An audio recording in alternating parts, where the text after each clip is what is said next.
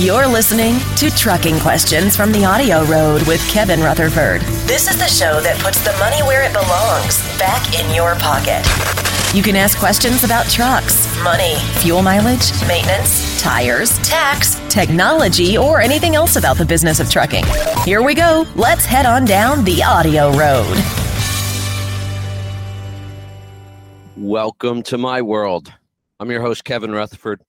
The website is letstruck.com. The show is all about the business of trucking, and today is the Power Hour.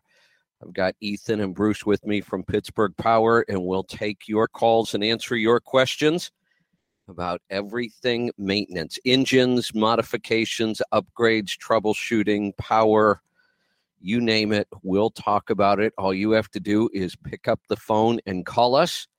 We're going to get to those calls in a little bit. I'm going to bring Ethan and Bruce on. Hey, guys, welcome back. Hello, Kevin. Thank you for having us. Hi, Kevin. Hey there. Did somebody give John the day off? John grabbed a day off on us. Can you believe that? I don't remember seeing that request. I don't think I approved that. You tell him that next week. That's enough of that. That's right. Race car stuff pulling him away from the trucking industry.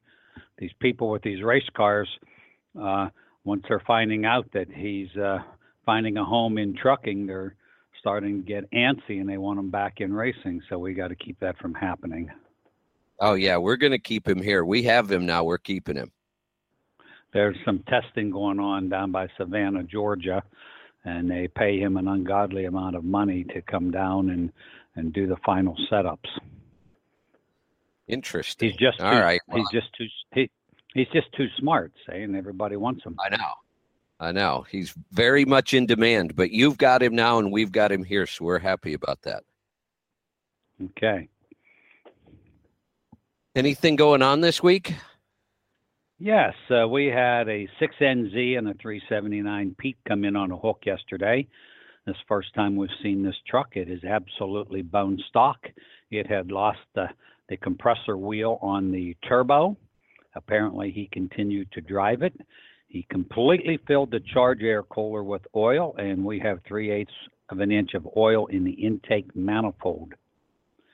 Now, the negative part of doing that, if it's just to even get it off the road or to the next exit, if that much oil is coming out, once that oil gets in on top of those pistons and it starts to ignite, it's a runaway train. You cannot stop it. The only way you can stop an engine that way is you have to pull the elbow off going into the turbo and shut off the fresh air going in. Well, these engines will rev to about 4,000 RPM, and your mind's going 1,000 miles an hour at that time. What do? So once you hear the explosion, the best thing is just to pull it over, drift it to the side of the road, and get it shut off. Years ago, we had a guy that happened to on his big cam with a Holset turbo, and he happened to be in low gear, and he was near a concrete block building. So he thought he'd just pull it up to the front of the building and ease out the clutch, and the building would hold back the truck. What do you think happened?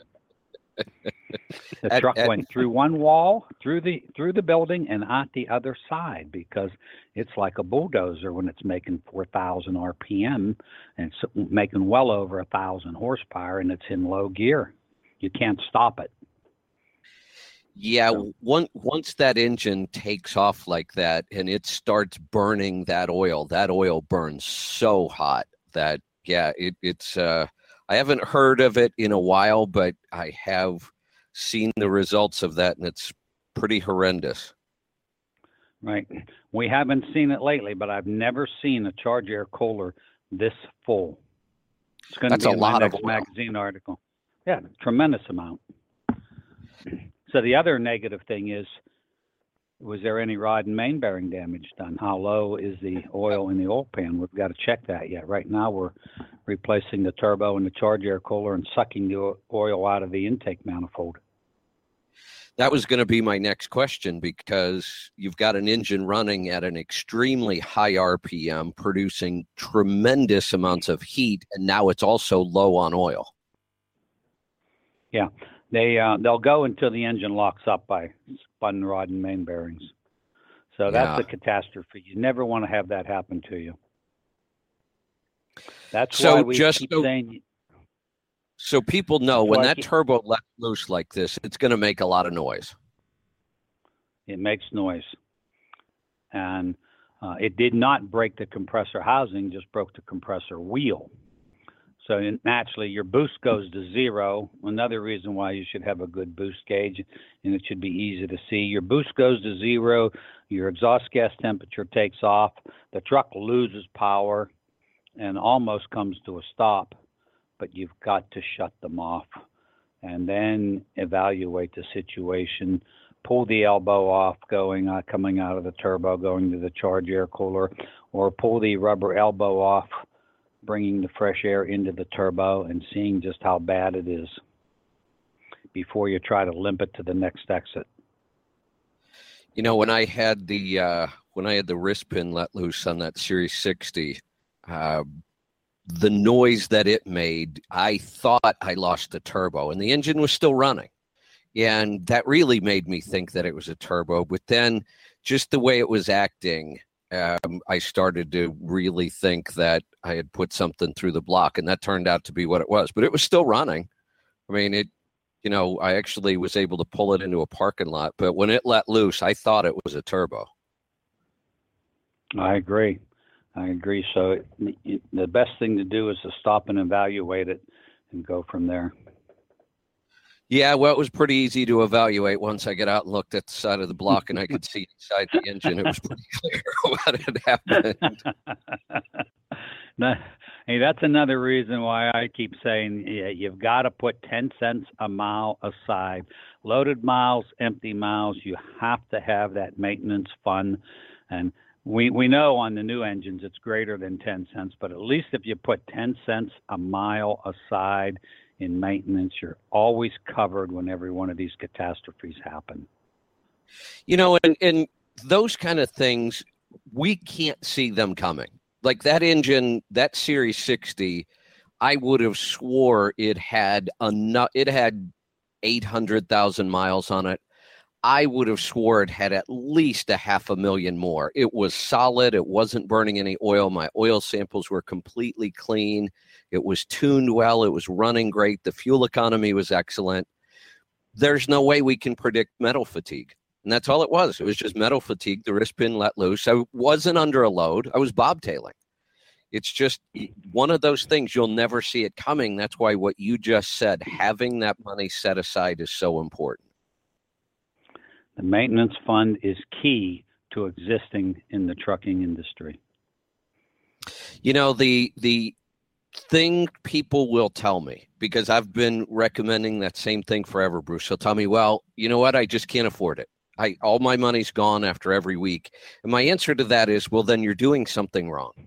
You've got to change something in the business, because you either put that money aside and have it when something goes wrong, or you don't, and something's still going to go wrong. And you see guys literally go out of business because of a breakdown. Sometimes not even a major breakdown. Now, honestly, if you own a truck, I don't consider anything under 10,000 a major breakdown. I mean, those are, you just have to expect. 10,000 and under is just normal stuff. It's going to happen. And if it happens to be more than that, then you really need to be prepared for that. But I've seen guys that end up losing a truck over $5,000 or $6,000 repairs.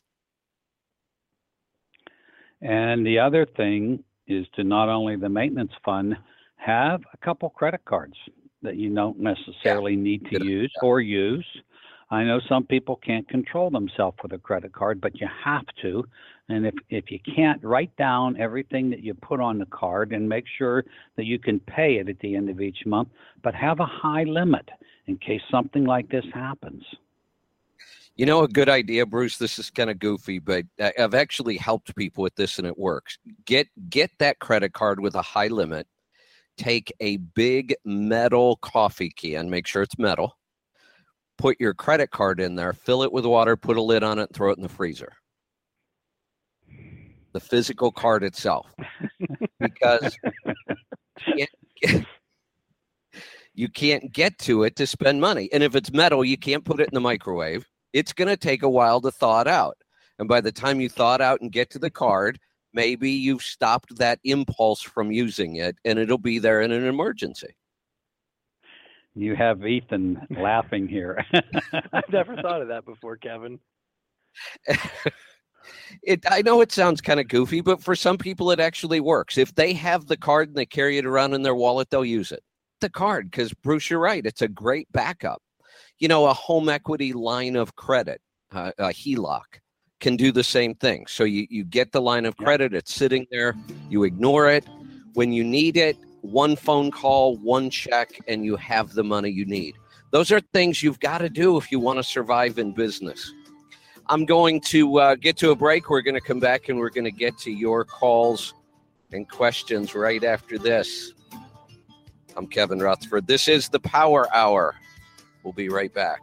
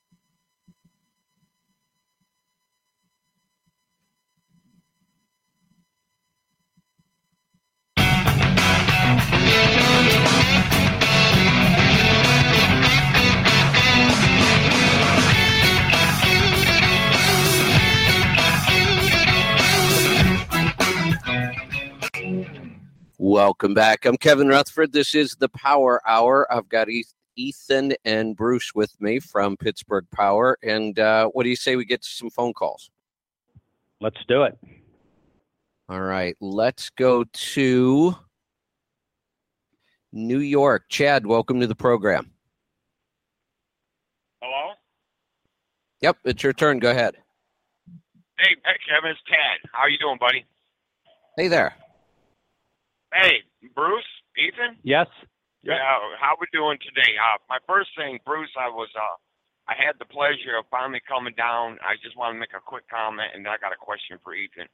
I wanted to just let you know, Bruce, I didn't get a chance to meet you, but very impressed with everything there, right from the phone calls to Pete, Ethan, and they make you guys make me feel like family, and it's nice to now I have a new relationship with you guys, and I just wanted to comment on what a wonderful facility for drivers, and just the way they let you learn and know about your truck, and I was very impressed, and I'm looking forward to doing business with you, as John say, for my $1.5 million truck, and I just wanted to get that out to you, boss. Well, we appreciate that, and we treat you the way we want you to treat us. And I've always felt if I go into a place of business and I don't like how they treat me, I just don't go back. And that's what I did. And now I canceled Freightliner, and I got farther with you guys on my regen. And John, I'm going to be the first truck that John puts that new thing on for the regen, and he's going to take my truck. And I told him I gave him permission. He could take my DD15 and use it for any experiment he wants and monitor the motor from here on out. So you're gonna do the soot trap. Yes, sir. I'm coming down the first week in January. We're gonna, and John, because the old diesel doctor, I told him 3 years ago, I did it before I learned what they could do. And Ethan should remember me because we were regenning, me and JR, that night. He'd come back from lunch or something. But we're going to go ahead and put the two new pieces on, a simple little part that Freightliner can't figure out, and they keep bringing these trucks back in, and we're going to get that. We're going to do an engine flush. We're going to do some different things, going to put it on the dyno and all that, and we're doing the crankshaft damper when I come back down. Good. And Ethan, I remember this truck. Oh, yeah, and I didn't know. I remember John was very upset because he didn't have, I guess they call it the new drum barrel, Ethan. Did I say that right? For the programming. Remember, mine was a different. We've since got what we needed there. Yeah, your all right, ECM. awesome. I've learned there's actually, I think, 3 or 4 different DD15 ECM internal hardware. They all look the same. You can't tell from the outside. But yeah, they actually have 3 or 4. I think it's 4 different setups. And you had the oddball one that I've never seen before. Well, of course, but I'm the oddball one. That my motor's still good, and I take care of it. And like I said, Ethan, I'm looking forward to getting all this done. And I wanted to let you know. Remember how I told you the only way it would reach end? That's why I think that diesel doctor turned off that part.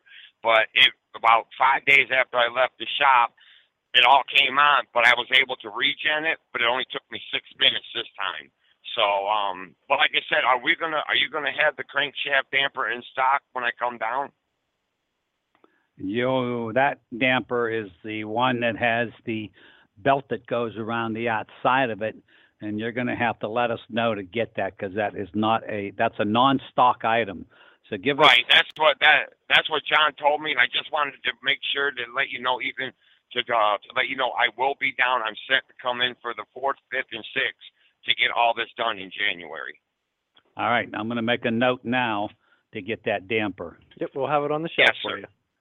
And like I said, we're gonna do everything. We're gonna put the ECM back to stock, and John's and you guys are gonna reprogram it. But I know you got a ton of people, but Bruce, I can't say enough about your corporation and how pleased I am, and looking forward to doing business for a long time with you. Oh, and by the way, Bruce, I've got my 2 credit cards with 20 grand on them, and I have 10,000 set aside in my company maintenance fund, and I don't touch it. See, that's the way to do it. You've got to have that fund set aside. I found out several years ago on my own personal checking account, if I keep $10,000 or more in there, it takes the pit out of the stomach, because regardless of what happens in my private life, usually I can cover it, plus the credit cards. So I like having that 10,000. And I would have more than that if I was running a truck as an owner-operator. Oh, and absolutely. It's a great feeling that if something had came up like down here, shop, well, this part costs, no problem, just put it on there and I'll pay for it. But Kevin knows me, how well I keep my numbers. And Kevin, I told you, and I'll get up here, I told you how I got this new deal with this new contract. I have now booted my bottom line up to 85 cents after all costs. Yeah, Chad, real quick, before you go into this new deal, and I've looked at your P&L a bunch of times, but I don't remember your gross revenue per mile. I know isn't it in like the $1.20 range, or is it even lower? Well, remember it was sitting at the $1.09, but now with all miles, I'm getting $1.46 a mile, and I'm running 1,000 miles less, and my bottom line is going to be way high because I lose my per diem and I have no cost now, and I'm home every night. So, Bruce, just to let you know, we've been working with Tad for quite a while on his numbers and the business. You know, you hear guys all the time say, rates are so bad, fuel's so high, I can't set aside any money. He was in a lease purchase, and I'm not a fan of those, and he knows that, but he had a plan, he listened, he worked the plan, he did the hard work. He just talked about having $10,000 set aside, 2 credit cards at $20,000. His truck's getting excellent fuel economy. He was only making $1.09 a mile. That's incredibly low. The average load today is paying in the $1.50, $1.60 a mile range off the boards. You know, you have to have your own authority to get that, but $1.09. I mean, I would tell a lot of people, look, you are just going to struggle. This is going to be difficult if we can't get that revenue number up. But Tad was at that number for a couple of years and still managed to get the truck running really well, get good fuel economy, set money aside. Now that he's got all of his costs under control, he's moved into another operation because he was looking around, and his revenue number is going to go way up. So he's going to work less and still profit more. He's going to be in that 80 some cent a mile profit range, which is just awesome. So there's somebody who managed to do all the right stuff on basically $1.10 a mile, which almost seems impossible. That's incredible. What a great story. It is. It's a really great story. We've been working on that story for a couple of years now, and it just gets better and better all the time. And he was able to come into your shop and buy all the stuff he wanted. Well, that's nice. That's nice when you don't have to keep calling your banker and figuring out where you're going to get the money to fix your truck. And I look at a truck. The truck is the most important thing in an owner-operator's life. I mean, it has to come first. It's what makes possible for the children and the family to eat and have a roof over their head. The truck has to be maintained and taken care of. Absolutely. Let's get to another call before the break. Let's go to Nevada. Gary, welcome to the program. Hi, guys. I have a D-Deck 3 in my 2000 Freightliner Classic, and which I pretty much put side skirts and everything on it, so it's not your typical Classic.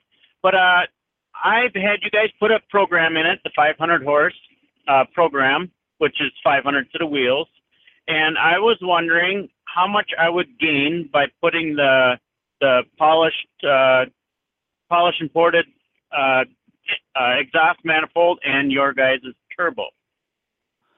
Okay. Now, did somebody put this D-Deck 3 in this 2000? Yeah, I've had the truck for. I bought it 5 years ago, and I blew it up in 2014, and so it's a completely rebuilt D-Deck 3. Okay, so you put a D-Deck 3 from a D. But the program you put in was a D-Deck 4 ECM. Right. Okay, what you'll gain with the full tilt ported and ceramic coated manifold is a 1/4 mile to the gallon.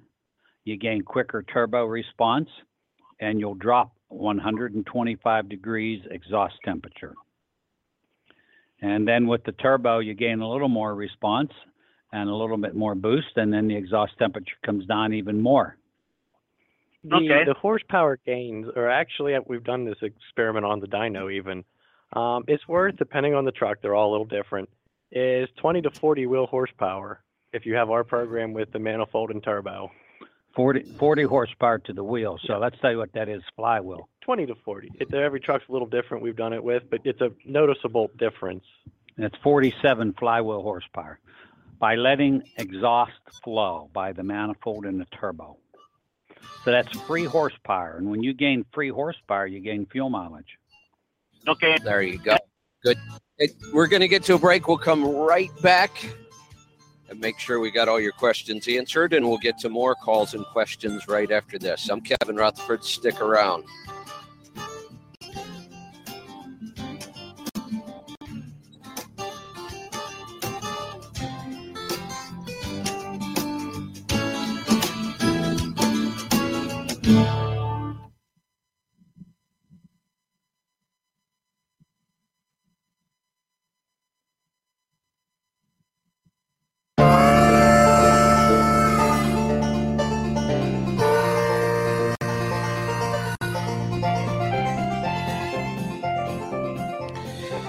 Welcome back. I'm Kevin Rutherford. This is the Power Hour. I've got Bruce and Ethan from Pittsburgh Power with me. Bruce, let's talk about that for just a second. I want to help people understand why that is. Why just putting a manifold on there, a part that doesn't move, doesn't really do much, but by porting and polishing that manifold and getting air to flow easier, I want to get people to understand why the exhaust is so important on a diesel engine. So if you imagine that piston trying to come up, and if there's a lot of pressure, we refer to it as back pressure. If you have a lot of back pressure because of the turbo being smaller, the manifold not being polished, the exhaust having all kinds of bends and lots of distance, there's pressure that is being exerted on that piston. So the engine has to actually work against that pressure. And if that air is flowing out of the exhaust so easily, you reduce that pressure, then the engine just has to work easier. It has less work to do, and we get more power because we're converting more of the fuel to energy to the wheels rather than just fighting against that pressure. And of course, we get better fuel economy because the engine just doesn't have to work as hard. That's exactly correct. Kevin, you've learned well. You're doing well. I'm impressed. Well, You've been a great student. You've been a great student of the diesel engine. I have learned a lot since I met you. And I thought I knew a lot about diesel engines before I met you, but my knowledge base has increased tremendously spending time with you guys, and I love that. Over the years, I've heard this. I've heard some people say that a diesel engine, any engine, I guess they'll say, needs a certain amount of back pressure to run properly. That's not correct in a diesel, is it? That is true. You always will have back pressure because of the turbocharger. So let's talk about that. On an engine like a 500 horsepower, the average is 30 pounds of boost. When you're flat out to the floor and you have 30 pounds of intake air, you'll have about 35 to 38 pounds of back pressure. Okay, so that means we're not being very efficient at that point. So fortunately, you're not using 30 pounds of boost that often, but you do have some guys that do heavy haul, and they're using 22 to 28 pounds of boost on the level. So they're out of their efficiency. They actually need a larger displacement engine. So now the trick is to have the back pressure be as low as possible when we're on our cruise and we're going across the plains. And let's say we have 8 or 10 pounds of turbo boost. We want to see the back pressure between 4 and 6. We want it to be less than. And then when you're in your mid-range power, 18 to 20, a lot of times you're just about even back pressure with intake pressure. So that's why our straight-through quiet performance mufflers work so well, because once the exhaust leaves the turbo, it's lost 300 degrees, and now it starts to slow down. And the more it slows down, the harder it is for the piston to push it out. And that's another reason why the best, like on a 379, when we put the muffler down beside the transmission, normally on those mufflers, on like a 6NZ or a D-Deck 3 or 4, we see a quarter mile to the gallon. But when you put the muffler down beside the transmission, you gain a half, because the muffler is running hotter. Yeah. Interesting. You know, the only engine that I knew of that we actually wanted to create back pressure at times and in different ways was a 2-cycle. I did a lot of motocross racing when it was all 2-cycle, and designing an exhaust for a 2-cycle engine was a real art. Like, there were guys who would hand make exhaust, because the way you designed the expansion chamber on the exhaust would determine the back pressure and could really change the performance on a 2-cycle. But on a diesel, we just want it to be as low as possible, right? That is correct. 2-stroke, normally aspirated engine is a whole different animal. And so we let that, whenever we're changing exhaust on the snowmobiles, we always go with the people. And being we're riding at high altitude, we have to go with the people that do their testing at high altitude. But on a diesel engine that's turbocharged, completely different. Got it. All right, let's get to some calls. Let's go to Texas. Steve, welcome to the program.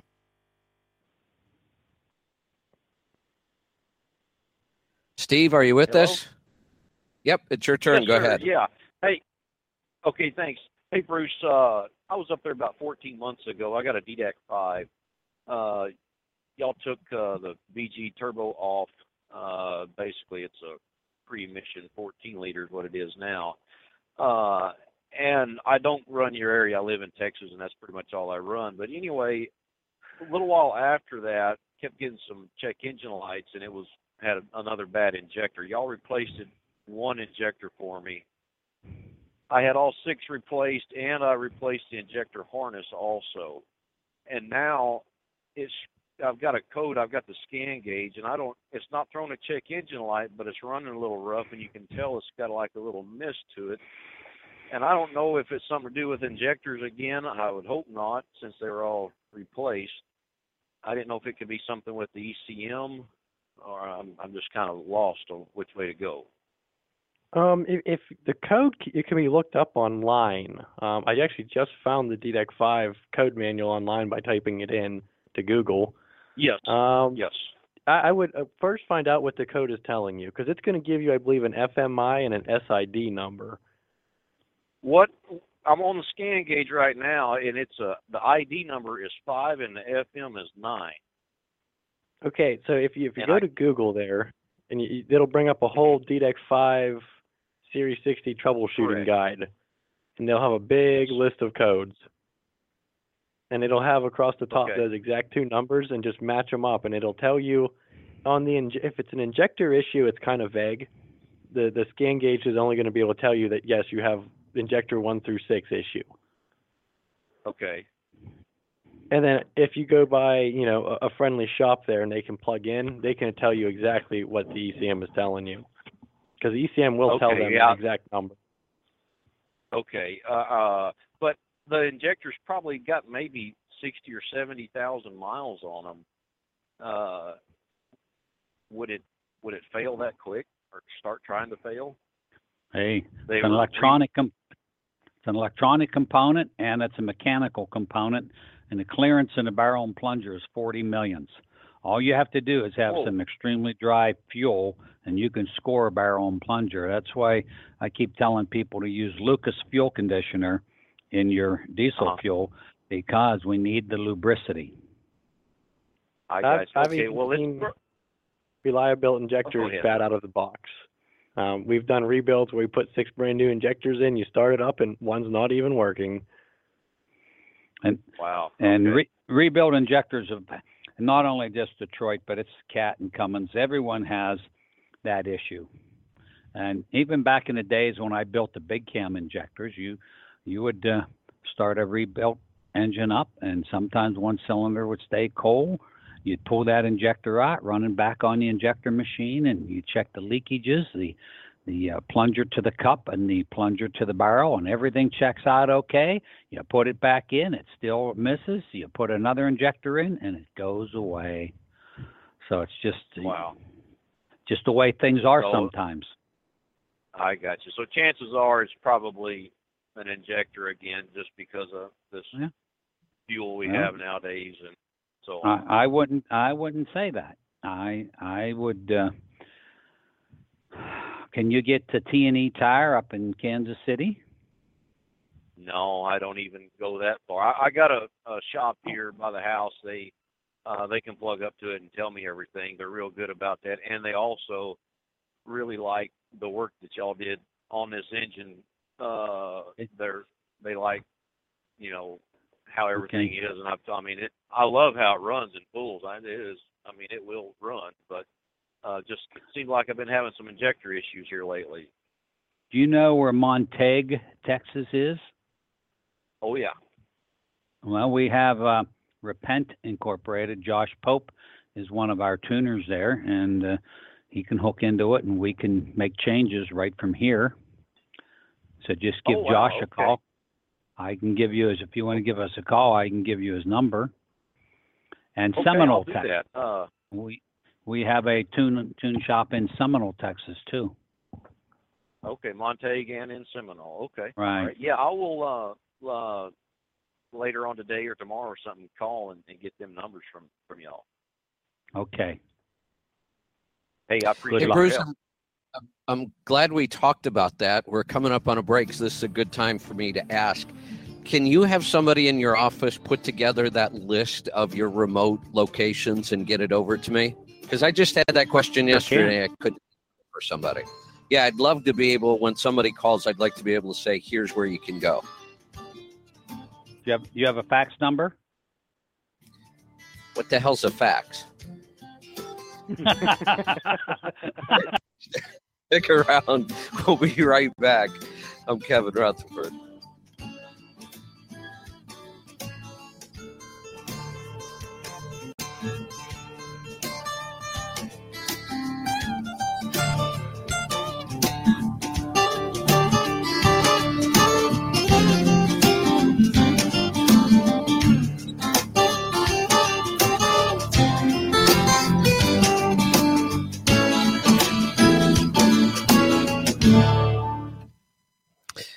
All right, a quick heads up. We're heading into the fourth segment of the Power Hour. That means at the end, I'm going to say goodnight, goodbye, all that stuff I say. But let me take a look at calls. Looks like we'll do a second hour, and there's going to be some room. So if you want to jump in with a question, any question at all for the second hour, go ahead and press 1 on your phone right now. And if you do it quick enough, we'll be able to get to you. So go ahead and press 1 on your phone, and we'll start screening those for the next hour. Here we go.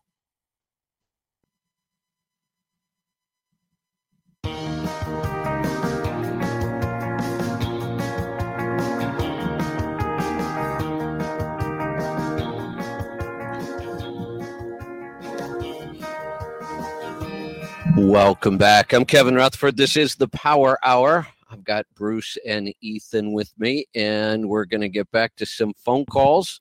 We're going to head off to Minnesota. Jack, welcome to the program. Yeah, hi, Kevin, Bruce. Hello there. My question is on N14, and it's got what the hell is it? 2,040,000 on it, and I had an oil sample done, and Kevin was telling me that I had a little bearing wear. And matter of fact, I'm on my way home now. I'm going to do a full service, and we're going to jerk the pan to see. But I'm planning on rebuilding it, and I would like a ballpark figure because I will bring it to you. All right, now with 2 million miles on it, that means we need to put cam bearings in it. We need to think about doing an out of the chassis and doing a line bore and squaring the block, resurfacing the block, and cutting the upper counter bores. That's usually the number where you don't know if you're going to need to do this until you pull the heads off and you pull the main bearings out and you look at the wear in the main bearings.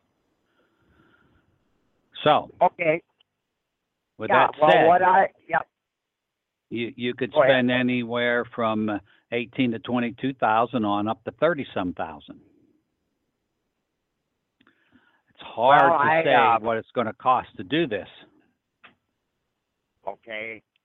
Well, I kind of had a ballpark of 25, so I'm on my way to budget it.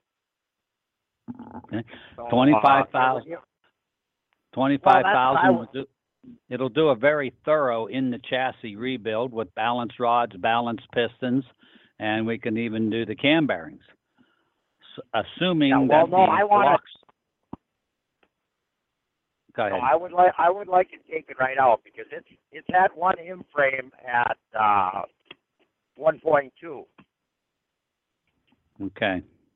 So it's time to do what you suggest because it's a red top N14 in a 2000 International, and it's just phenomenal. I mean, I've got good life out of it. Is it a 2025 CPL?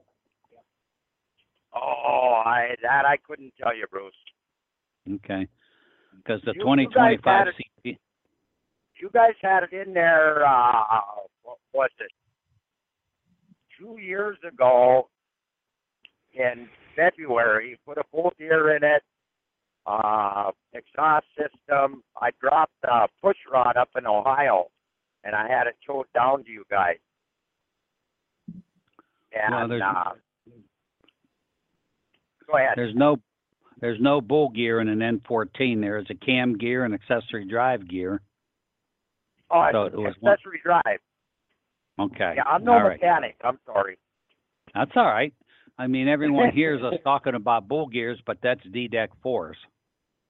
Okay? Oh, not on the N14. Okay. Well, I didn't know that I needed to replace it, but I can't remember who was working on it. It was one of your service managers that called me, and he suggested, being that many miles and it was off, to replace it. So,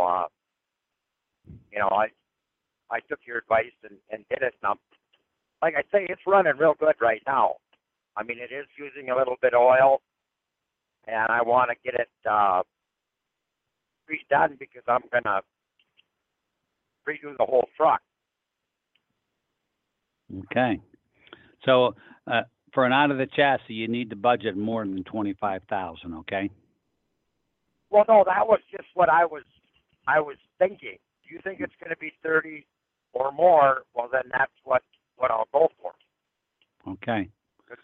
Because right now, here's what happens. Think about this. Once you yank the engine out, then you look at cab mounts, you look at fuel lines, you look at air lines, and you start looking at what should we replace here. And then there you have the radiator and the charge air cooler. If it's the original radiator, you know it's going to be done. So you can drop another $5,000 really fast once an engine's out on the floor. And so you do these things because it's so much easier to gain access to when the engine is not there. And the transmission, has it ever been serviced? Did it have bearings and seals and has it been rebuilt one time? When it was overhauled, it was rebuilt. But I mean, there's 700. You know, by then it would probably be 800,000 on it. Yeah. So is that the time to take it back apart again and put a $2,500 to $3,500 rebuild on it before it fails? And then once you have that out, a drive shaft's supposed to be done every 500,000 miles, but nobody does it. So when the drive shaft's on the floor, you can put another $1,200-1,300 into a drive shaft. So you can see where this can go really fast when you have those three components out on the floor. So the other way you look at you're going to take my firstborn? Now the one way to look at it is this a classic? Is this a Freightliner classic? No, it's 2,900 international. Oh, okay. And how old are you? I'm 60 years old. 60. Okay. So this is going to be the last truck? I don't want a new one. Okay. So we're going to make this truck be the last one. This is the one you're going to retire with and then turn into an RV toter or a toy hauler or whatever. So if you end up spending another $35,000 or $40,000, it doesn't matter because the dress rehearsal is over. All right. We've gone around. I'm 67, so I look at everything now when I do something.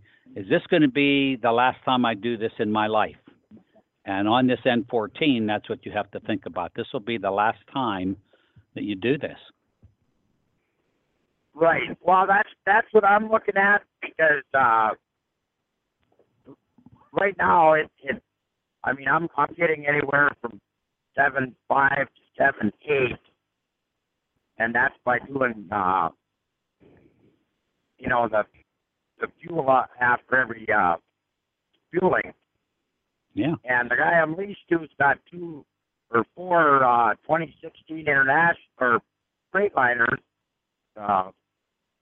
Evolutions, and he's only getting 8.2.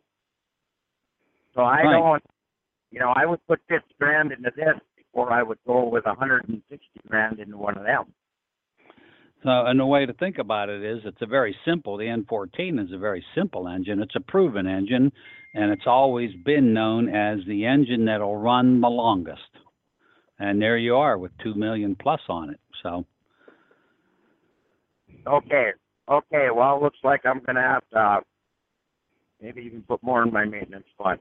I mean, right now I'm putting 20 cents a mile.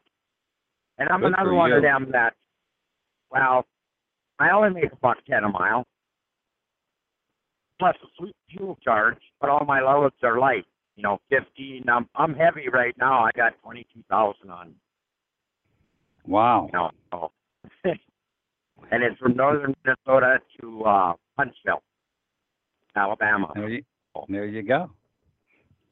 So anyway, I appreciate it, and I'm going to be shooting for early summer, late spring, I'm hoping. All right. Sounds good.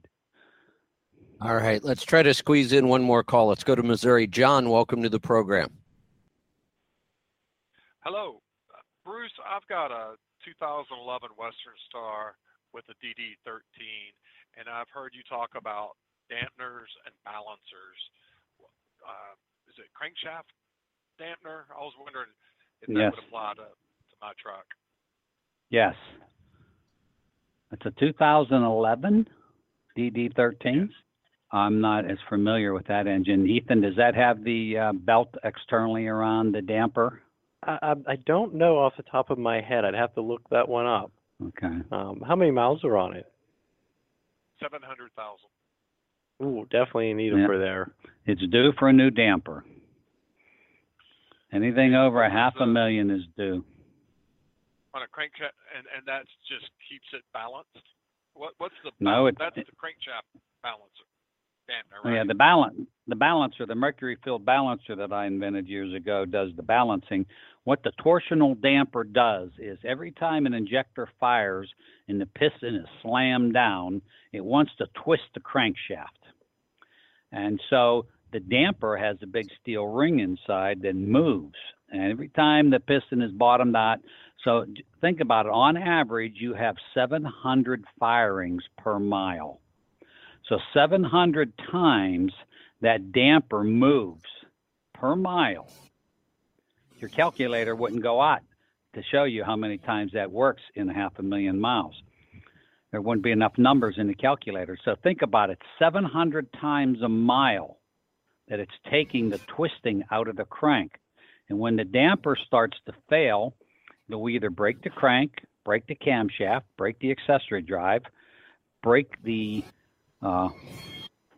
brackets that hold the air conditioning compressor and the alternator.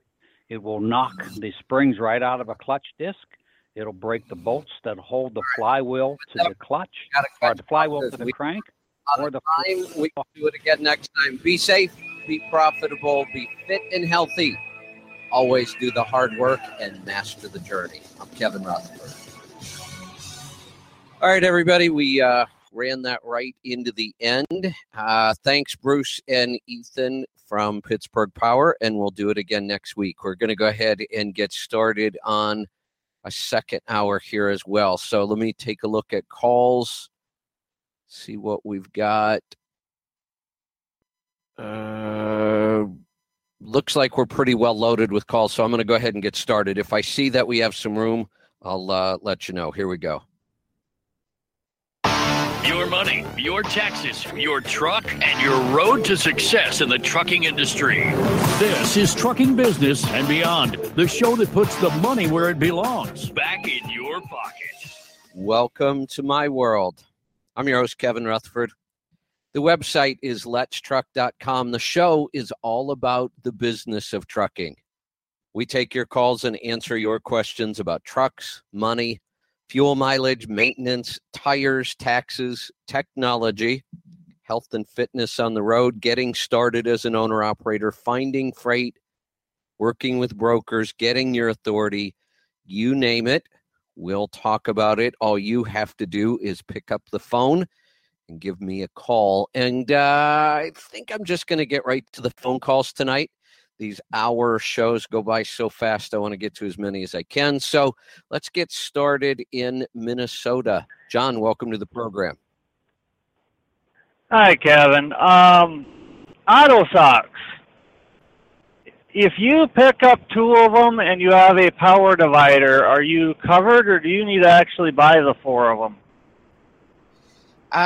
If you have a power divider, you're going to be okay because you can lock in the power divider, which means that we will get equal power to both axles. Now, what happens, though, that it will work, you would still be better off with four. Let's talk. This is a good time to talk about how a differential works and how a power divider works, because people have a lot of misconceptions about this. So when we have a 6x4 and we have two drive axles, that means we have two differentials, one on each axle, and a power divider, which is really just another differential. That's all a power divider really is. It works just like the differential does. So let's talk about the differential, which is in each axle. That differential is designed to actually slip so that when the truck is going around a corner, when you're turning a corner in a vehicle, think about this, the inside tire is going to turn less times than the outside tire. So if those two were, if that was a solid axle, it would be really, really hard to get around a corner. In fact, if you've ever driven a vehicle that has a locking differential, you can feel, I just experienced this the other night. We had a big snowstorm here in Oregon, and I live on the top of a big hill, and I have a vehicle, an FJ Cruiser, that has a locking rear differential. And it's excellent when you want to get unstuck, and it's great when you're going in a straight line. But when you try to make a turn, it will actually keep trying to push the vehicle straight. So that's why the differential slips like that, to allow a vehicle to go around a corner smoothly. But that design also sends power to the wheel with the least amount of traction. It's the opposite of what we would expect. So if you get stuck, the wheel that's sitting on solid ice is the one that's going to spin. If the other wheel on that axle happens to be in gravel, where you would actually get traction, it won't turn. So the differential almost works against us when we need a lot of traction. That's why if you have a locking differential, you can lock those two wheels together and they will both turn with the same amount of power. That's a differential. The power divider does the exact same thing between the two axles. So when you lock in the power divider and you've now locked those two axles together, the power divider is sending equal amounts of power to both axles at the same time. If it's not locked in, it will send more power to the differential that has the least amount of traction. So again, if you don't have the power divider locked in and you're stuck, you're going to see the wheel spinning, and it's going to be the wheel that has the least amount of traction. So when you lock it in, then you have more opportunity to get out. So imagine now you put auto stocks on one of your axles and lock in the power divider. That axle is going to get power now. So there's a pretty good chance it's going to get you out. Where you run into some problems is depending on the terrain, that axle with the auto stock might end up off the ground, or it might end up slightly elevated, and then it's not going to do you much good. So you're still better off with 4 of them. 2 will work if you lock in the different or the power divider, but 4 would be better. Yeah, I'm just North Dakota, South Dakota, Minnesota, not very many hills, and I just think it'd be nice to get off the road type of a deal. So that answers that question. Go ahead. I was just saying, I've heard you a couple of times say yellow top batteries. I think you want to be talking about the blue deep cell batteries with the Maxwell engine starter. They are. I used to say that, and Matt did a bunch of research, and he dug down into the specs. I'm not sure why they show those batteries as 2 different items, but Matt did a bunch of research on it for me and came back and said, nope, the yellow tops are excellent. All right. That's just caught me off guard, so thank you very much for that information. I did the same thing. When I looked at it, I thought it was the blue we wanted, and Matt did some research, and I forget exactly what he came up with. Maybe he'll send me a message if he's listening. But he said the yellow is actually what we're looking for. Let's go to Oklahoma. John, welcome to the program. Yeah, Kevin, how you doing today? Good. What's on your mind? I've spoken with you and John and Bruce before about my truck. It's a 05 Freightliner.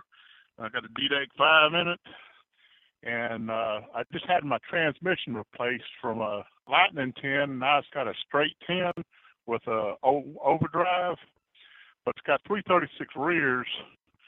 And John was looking to see if they could replace or change the gears in the transmission to make it a 13-speed, but he said that's not going to be possible. So I'm wondering what kind of rear end differential could I change out from that 336?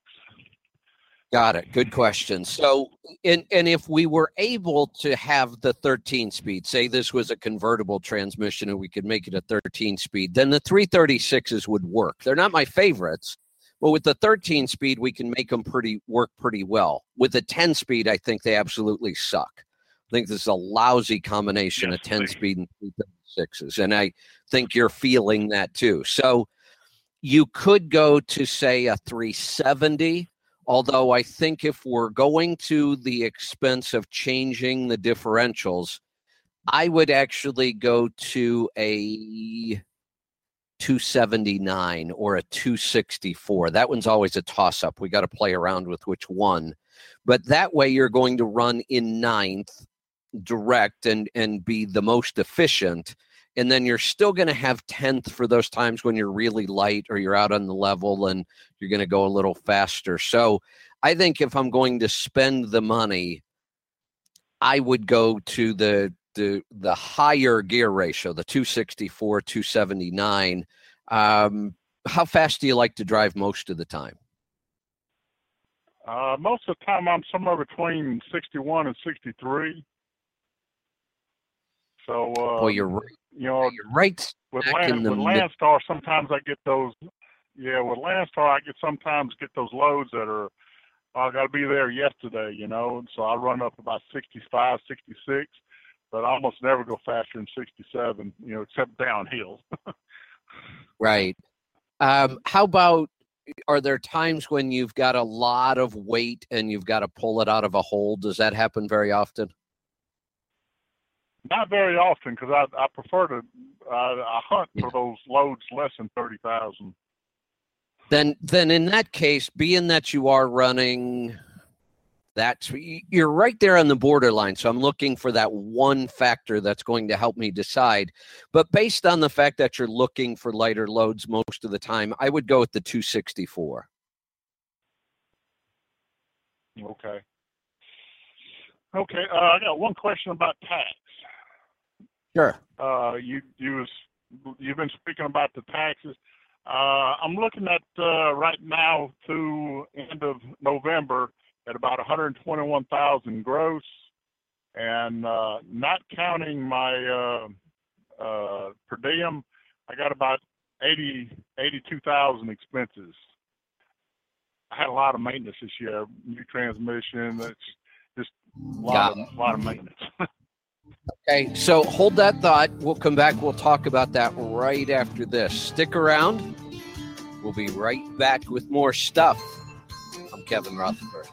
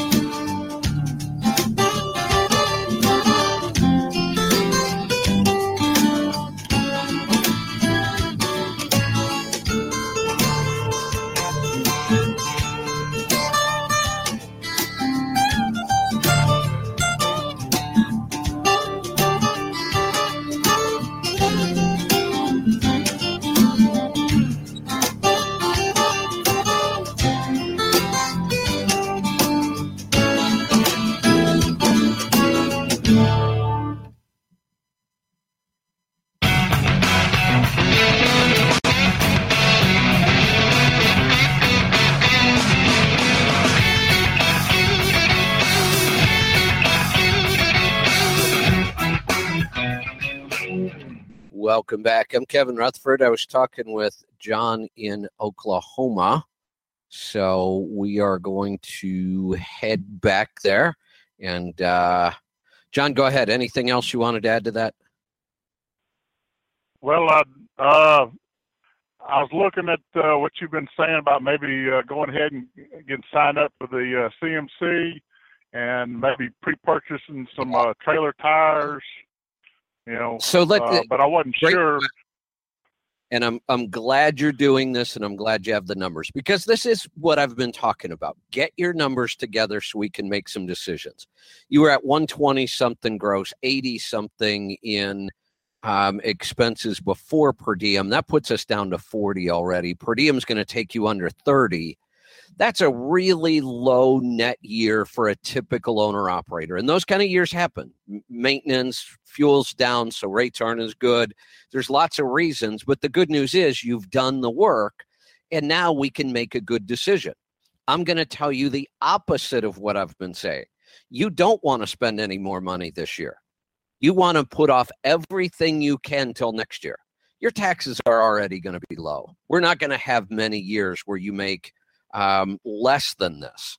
So we don't want to pile on more deductions. Anything that you can hold off on now until January, you'd be better off. So I'd love to have you sign up for the CMC, but don't do it till January 1st, because you don't want the write-off in this year. You want it now. Okay, that was what I needed to know. I appreciate it. You're welcome. And congratulations on doing the work, having the numbers, and asking good questions. Those are the kind of things that separate successful business people from people who struggle all the time. Let's go to Nevada. Gary, welcome to the program.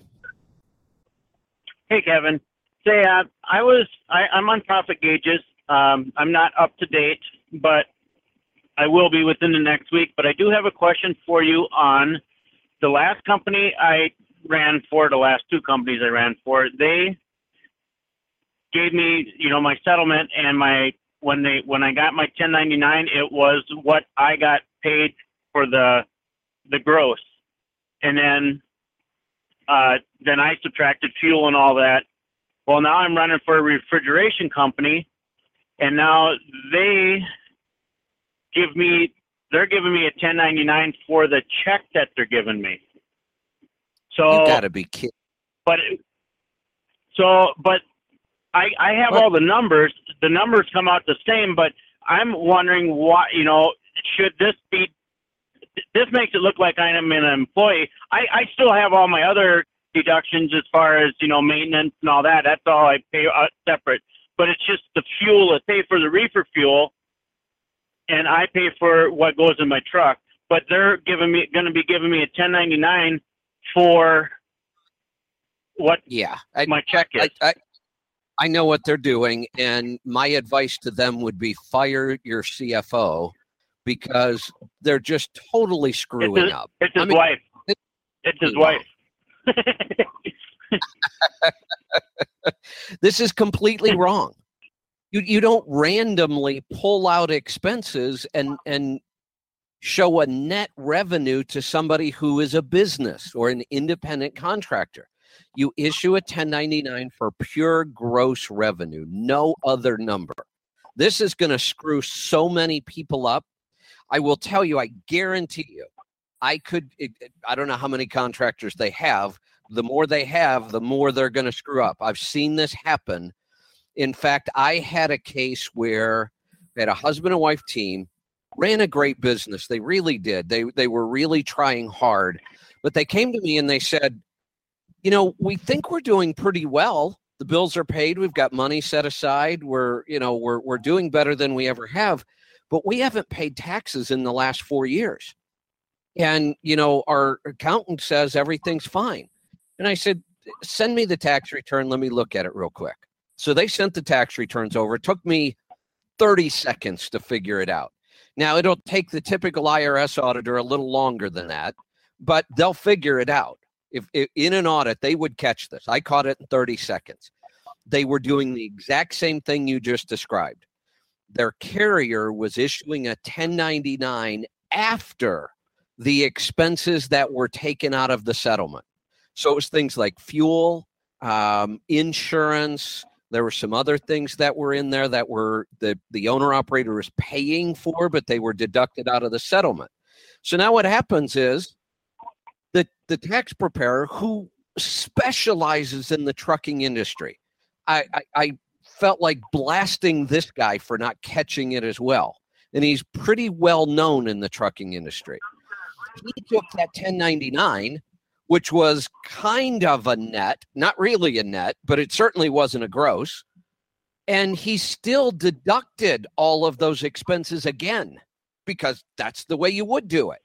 But he had to realize that the 1099 was wrong. He had to realize that on $100,000 worth of revenue, you can't have $50,000 worth of fuel. That just doesn't make any sense. But he did this for 4 years straight. They never paid any tax.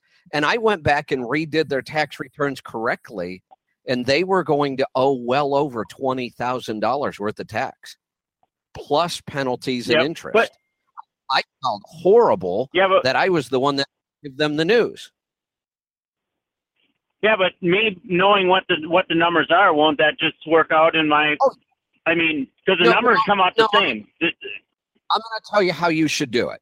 Since you know it, you caught it. That's a good thing. They didn't. Their tax preparer didn't catch it. For you, here's what I would do. Ignore their 1099. Act like you didn't get it. And just put in your gross revenue and then list all your expenses. That is the correct way to do it. You are right. You could put in the 1099 amount and then only show the expenses you know you should show.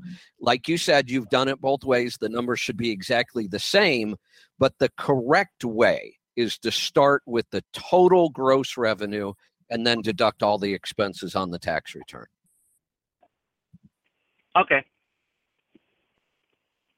All right. I can do that. And I've seen that before. It is a disaster. That is absolutely the wrong way to do it, and it gets a lot of people in trouble, but I'm glad you caught it and you understand so you can do yours right. Let's go to Ohio. X, welcome to the program. How you doing, Kevin? We talked Good. What's on your mind? I've been on the ketogenic. Yeah, I've been on the ketogenic paleo diet. Currently at 64 pounds that I've lost. I had an eye scan. A year ago, I was totally blind. I had 2 vitreous bleeds, 1 in each eye. I had 7 surgeries. I got my eyesight back, 20/40 in one eye, 20/20 in the other. I had an eye scan done with some kind of new scanner, and they say they don't see any more new damage. But I'm wondering what I can do with my diet to help my eyes at this point. I asked them that question, and they have no idea. That's because doctors are not nutritionally trained. I know that shocks people. Well, I know, ahead. and they don't even believe I've lost the weight from. I told them what I'm doing, and first of all, they told me I'm going to die of a heart attack, and I just laughed at them. And you know, they just have no clue. Right? Yeah. It is mind-boggling to think that our doctors believe that nutrition has very little to do with health, when it is the exact opposite. Everything about health is affected by nutrition.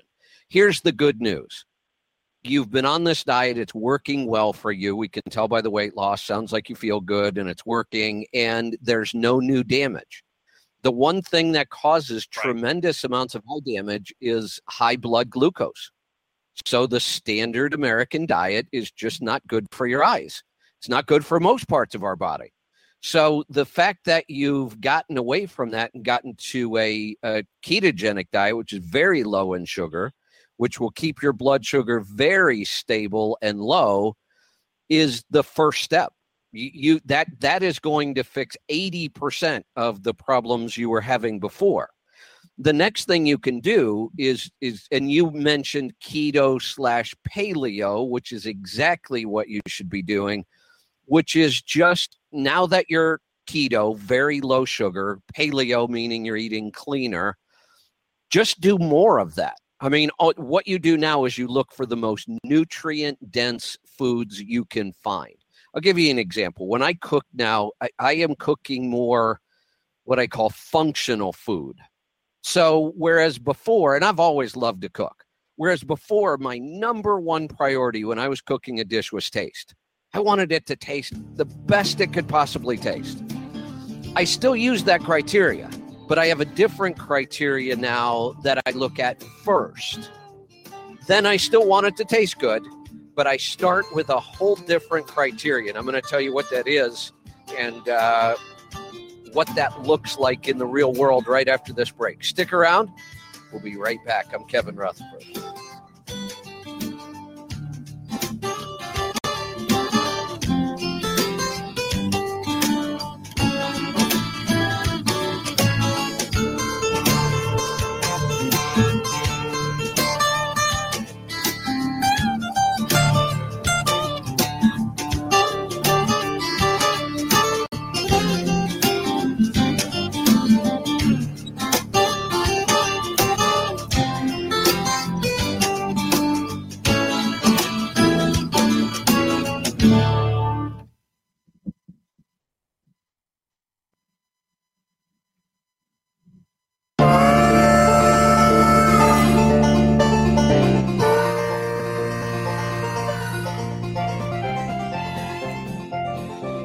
Welcome back. I'm Kevin Rutherford.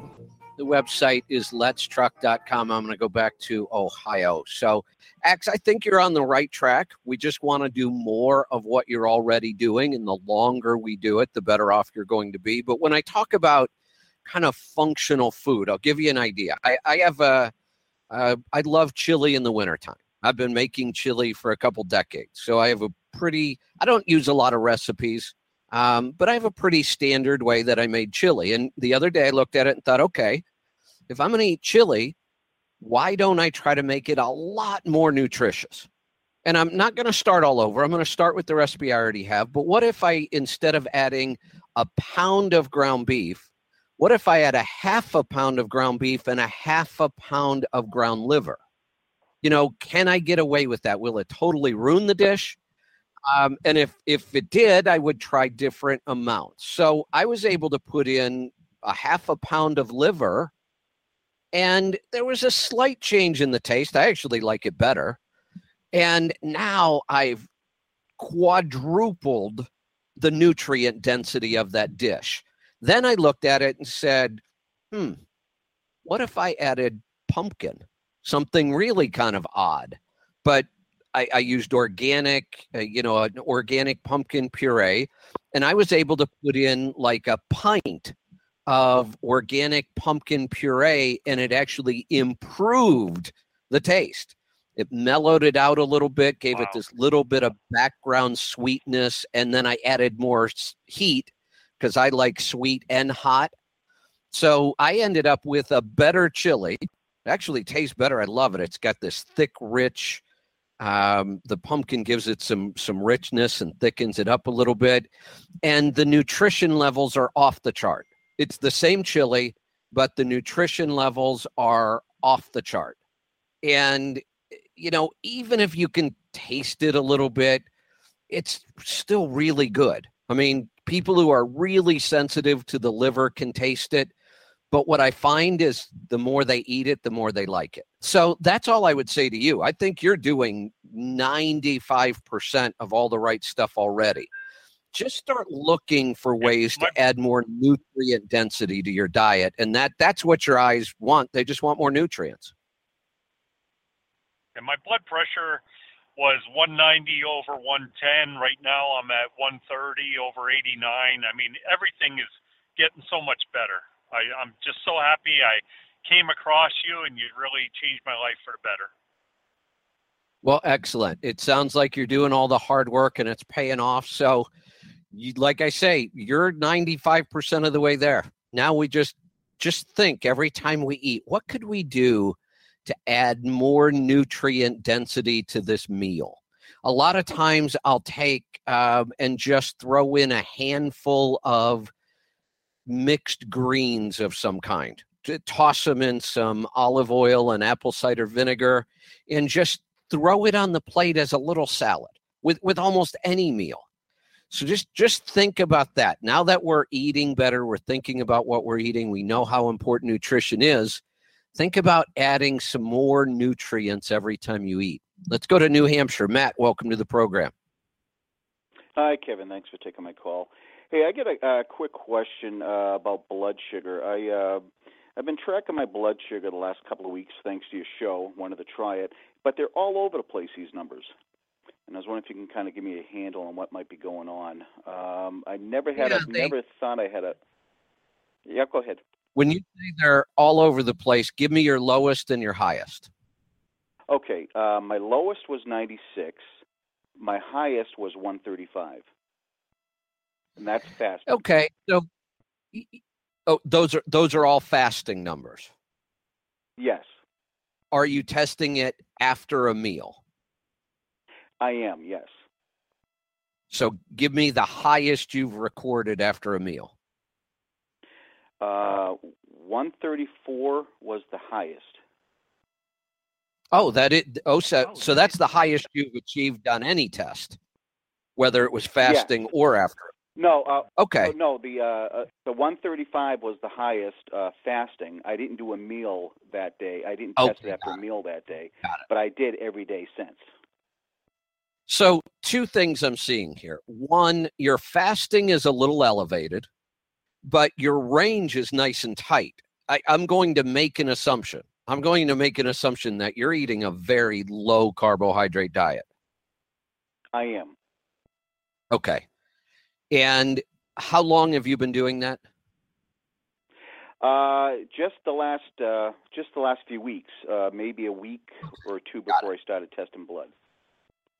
Got it. So all of your blood testing has been on that low carbohydrate diet, which is excellent. So your fasting numbers are running a little high, which what that tells us is if you weren't seeing any symptoms of, maybe pre-diabetes or you were about to, you were at that point where you were becoming insulin resistant. And now that you're eating carb, okay. And I figured you were. Now that you're eating low carb, it doesn't really matter because we don't see any damage at all from blood sugar until your levels stay above 140 for extended periods of time. And you haven't even hit 140. Okay. Yeah, you haven't even hit 140 once. So, and that's the thing. And that's why type 2 diabetes is completely curable. Even though the medical community has told us for decades that it isn't, it is. You just cured it. You no longer have elevated blood sugar because you're not putting the sugar in your body in the first place. It's very, I won't say impossible, but it's very difficult to have high blood sugar if you just don't eat it. Now, what's going to happen? You're running slightly high on your fasting blood sugar numbers, but I don't worry about that because you're not in the danger zone. Even if you stayed like this, we'd be okay. What it tells us, though, when you have high fasting blood sugar, what it tells us is if you were to continue eating a high carb diet, you would develop diabetes. No question about it. You would start seeing numbers up in the 200 range because your body is insulin resistant. But that's okay because if you don't put sugar in, it's never going to matter. And what's going to happen over time is that insulin resistance is going to go away. The longer you do this, the lower your fasting numbers are going to become, and the better your response is going to get when you do eat sugar or carbohydrates. And you may want to increase those at some point or not. Just depends. But what you're doing is working. Okay, could I, real quick follow-up here, would I be a good candidate for any of those sugar protocols? Absolutely. Everybody is. Okay. Now, whether or not somebody who has pretty healthy blood sugar needs to do it or not, it's up to them.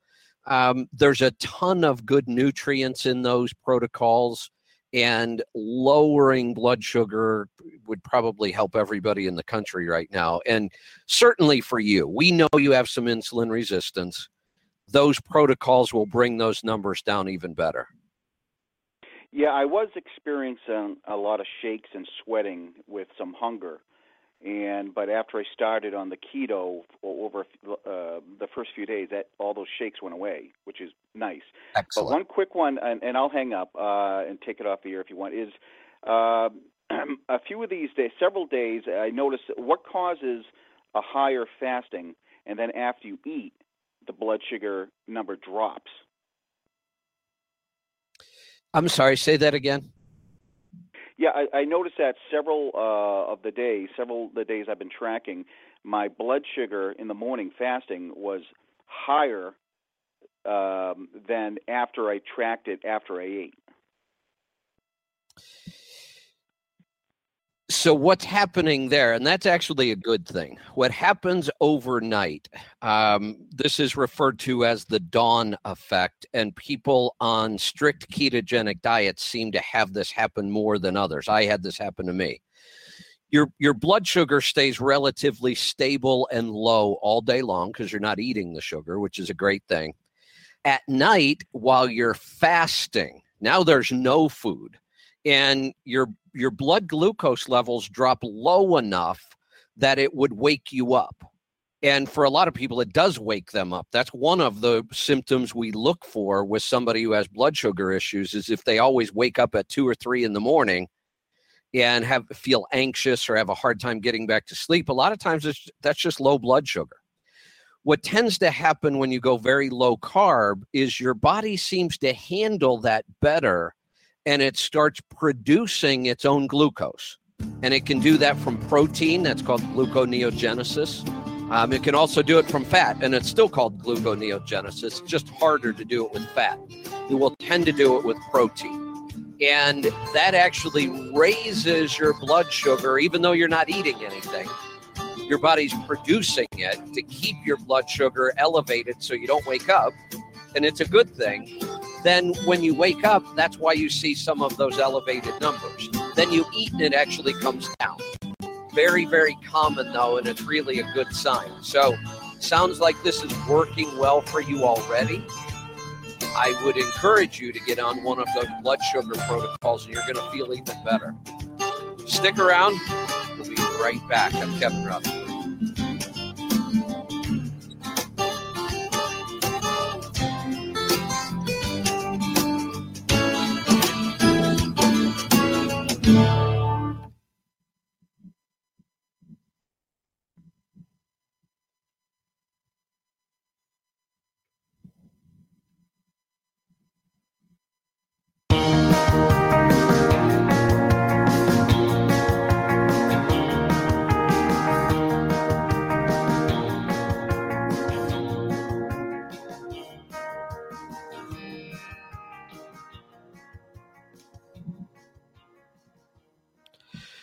Welcome back. I'm Kevin Rutherford. We're down to the final segment. I'm going to get right back to the phone calls. We are off to, where are we going this time? We're going to Pennsylvania. Daniel, welcome to the program. Hey, Kevin, how you doing? Good. What can I help you with today? Hello? Yeah, I got just two quick questions. I was on the website today.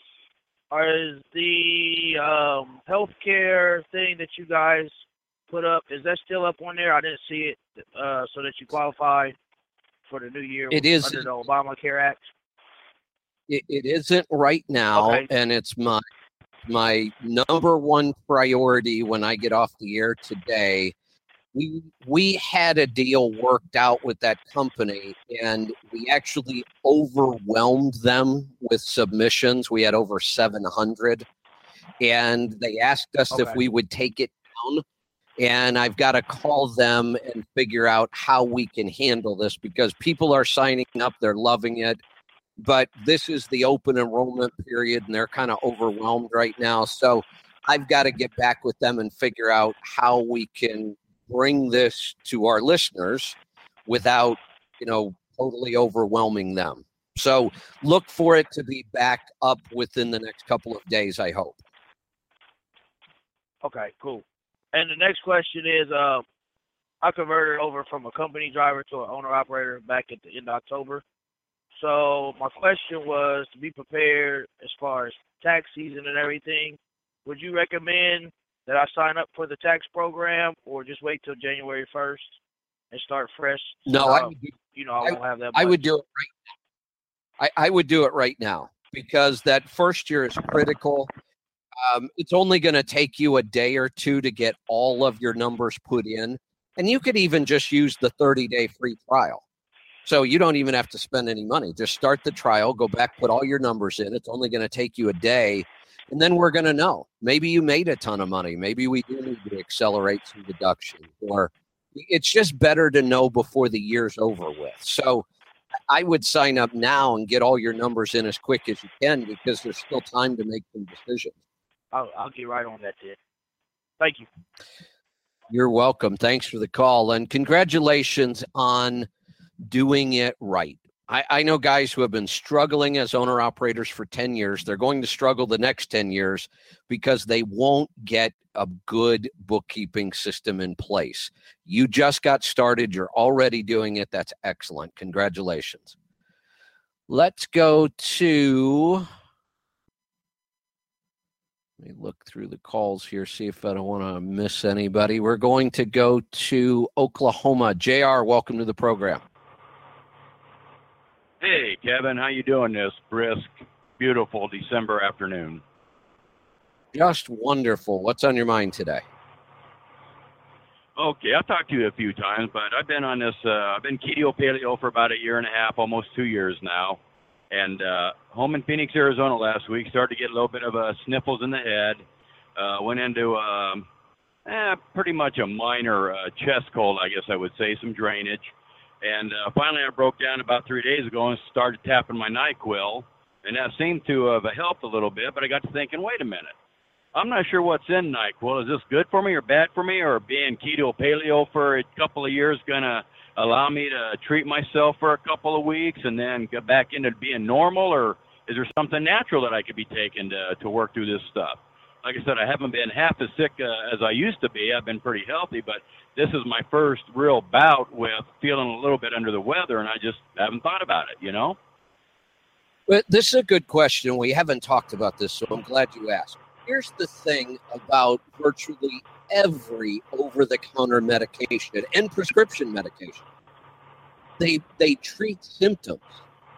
And what you find if you really dig in is if you treat symptoms, I won't even say if you treat symptoms, many times you're going to extend the duration. Let me explain why. All of the symptoms that we feel, let's talk about having a cold. All of the symptoms we feel is actually the body fighting the virus. So the reason we cough is because the body will concentrate the virus into the mucus and then try to cough it out. That's the body trying to get rid of the problem. If you take a cough suppressant, well, guess what happens? You stop coughing, so you feel better, but you've just eliminated one of the ways the body is getting rid of the problem. When you get a fever, your body is cranking up the heat to kill the virus, but it makes us uncomfortable. So we take something to knock the fever down and we feel better, but we've just eliminated another way the body's going to get rid of the problem. When you look at virtually every prescription drug and every over-the-counter medication, they are only dealing with symptoms, and many times they're blocking the body's effort to get rid of what the original problem was. So, yeah, you could take NyQuil and you're going to feel better, but there's a good chance it's actually going to last longer.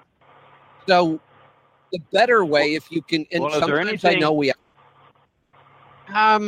there are some natural things that help depending on what the symptoms are. So you can take, let's say you figure out what your worst symptom is, a cough, and you look up natural remedies for cough. I'll tell you what one of them is.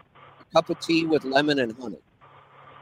Does amazing at suppressing cough and making your throat feel better. And it actually supports your immune system. It actually helps your body heal itself rather than blocking your body from healing. Now, does tea with honey and lemon work nearly as good as NyQuil? Not even close. That's why we've become so dependent on drugs, whether they're over-the-counter or prescription, because they work really well at alleviating the symptoms quickly. And most of the natural remedies don't. They work. They're not as powerful. They don't work as fast. They're not as completely effective. But I think it's a much healthier way to go. And you can take any of your symptoms and go Google, natural remedy for this symptom, and you'll come up with all kinds of ideas. You just try them and see what works for you. Well, yeah, I tried.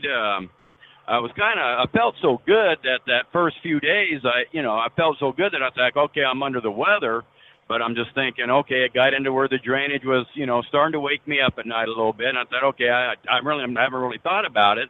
So I just popped some NyQuil to alleviate those symptoms right then and give you a call and find out what's better for it. But usually I would have been on NyQuil all week long, in the old days. But I feel so much better now that, yeah, it's just one of those things. And I kind of agree with you. Let it work its course. But when you're out here in 20-degree weather and you're miserable, NyQuil sometimes is a good thing.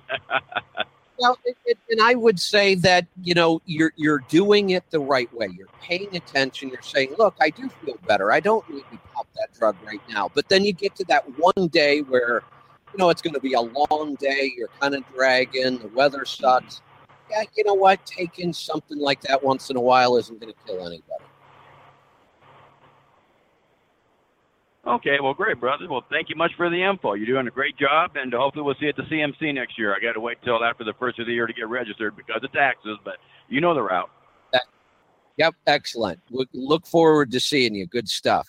Let's go to Arizona. Rusty, welcome to the program. Hey, Kevin, thanks for taking my call. I'm looking here at some taxes, and because of the profits this year, we're looking for as much tax credits as possible. I was wanting to know if you know of any federal dollar-for-dollar tax credit. Nothing that you can just randomly decide to do. There are some dollar-for-dollar credits, but they tend to fall more to the much, much lower income group. So there are almost no dollar-for-dollar tax credits for even kind of middle class, $40,000, $50,000, $60,000 range. There are hardly any, and most of those are. What I'm trying to get to is none of them are simple. There isn't something I can say, oh, just go spend this or go buy this and you get a dollar-for-dollar tax credit.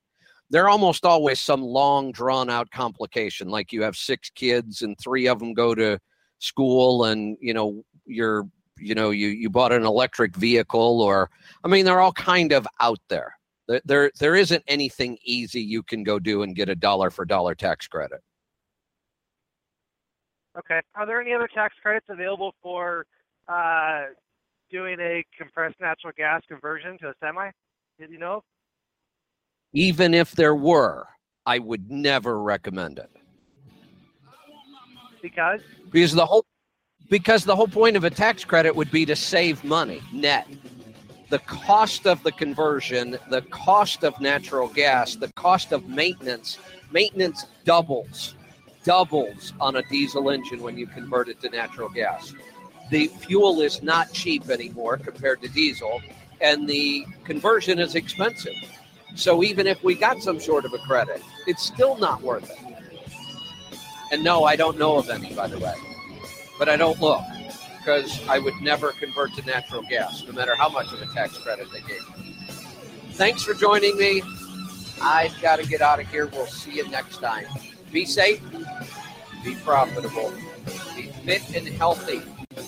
Always do the hard work and master the journey. I'm Kevin Rutherford.